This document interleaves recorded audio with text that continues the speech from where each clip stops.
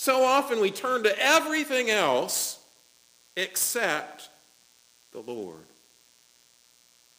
He says, to you, O Lord, I call, my rock. Be not deaf to me, lest if you be silent to me, I become like those who go down to the pit. You see, when we call upon him, in one way, we're asking him to speak. We're asking him not to be silent. Now, if you are in our tradition, perhaps you understand the works of the late Francis Schaeffer, where it said, God is not silent, God is there. And sometimes when people say we want God to speak, we're expecting an audible word from God.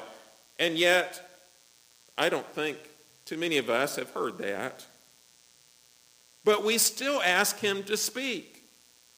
Now, in David's day, he was asking God to speak, sometimes audibly, sometimes inspiring him to write Holy Scripture, sometimes speaking through the prophets. But the New Testament tells us that in these later days, in the days of the church, he is speaking to us through his Son, Jesus Christ.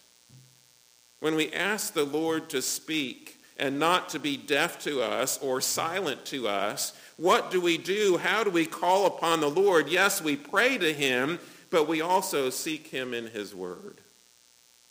This is how he's speaking to us, through the living and active word, able to discern the thoughts and attitudes of our heart.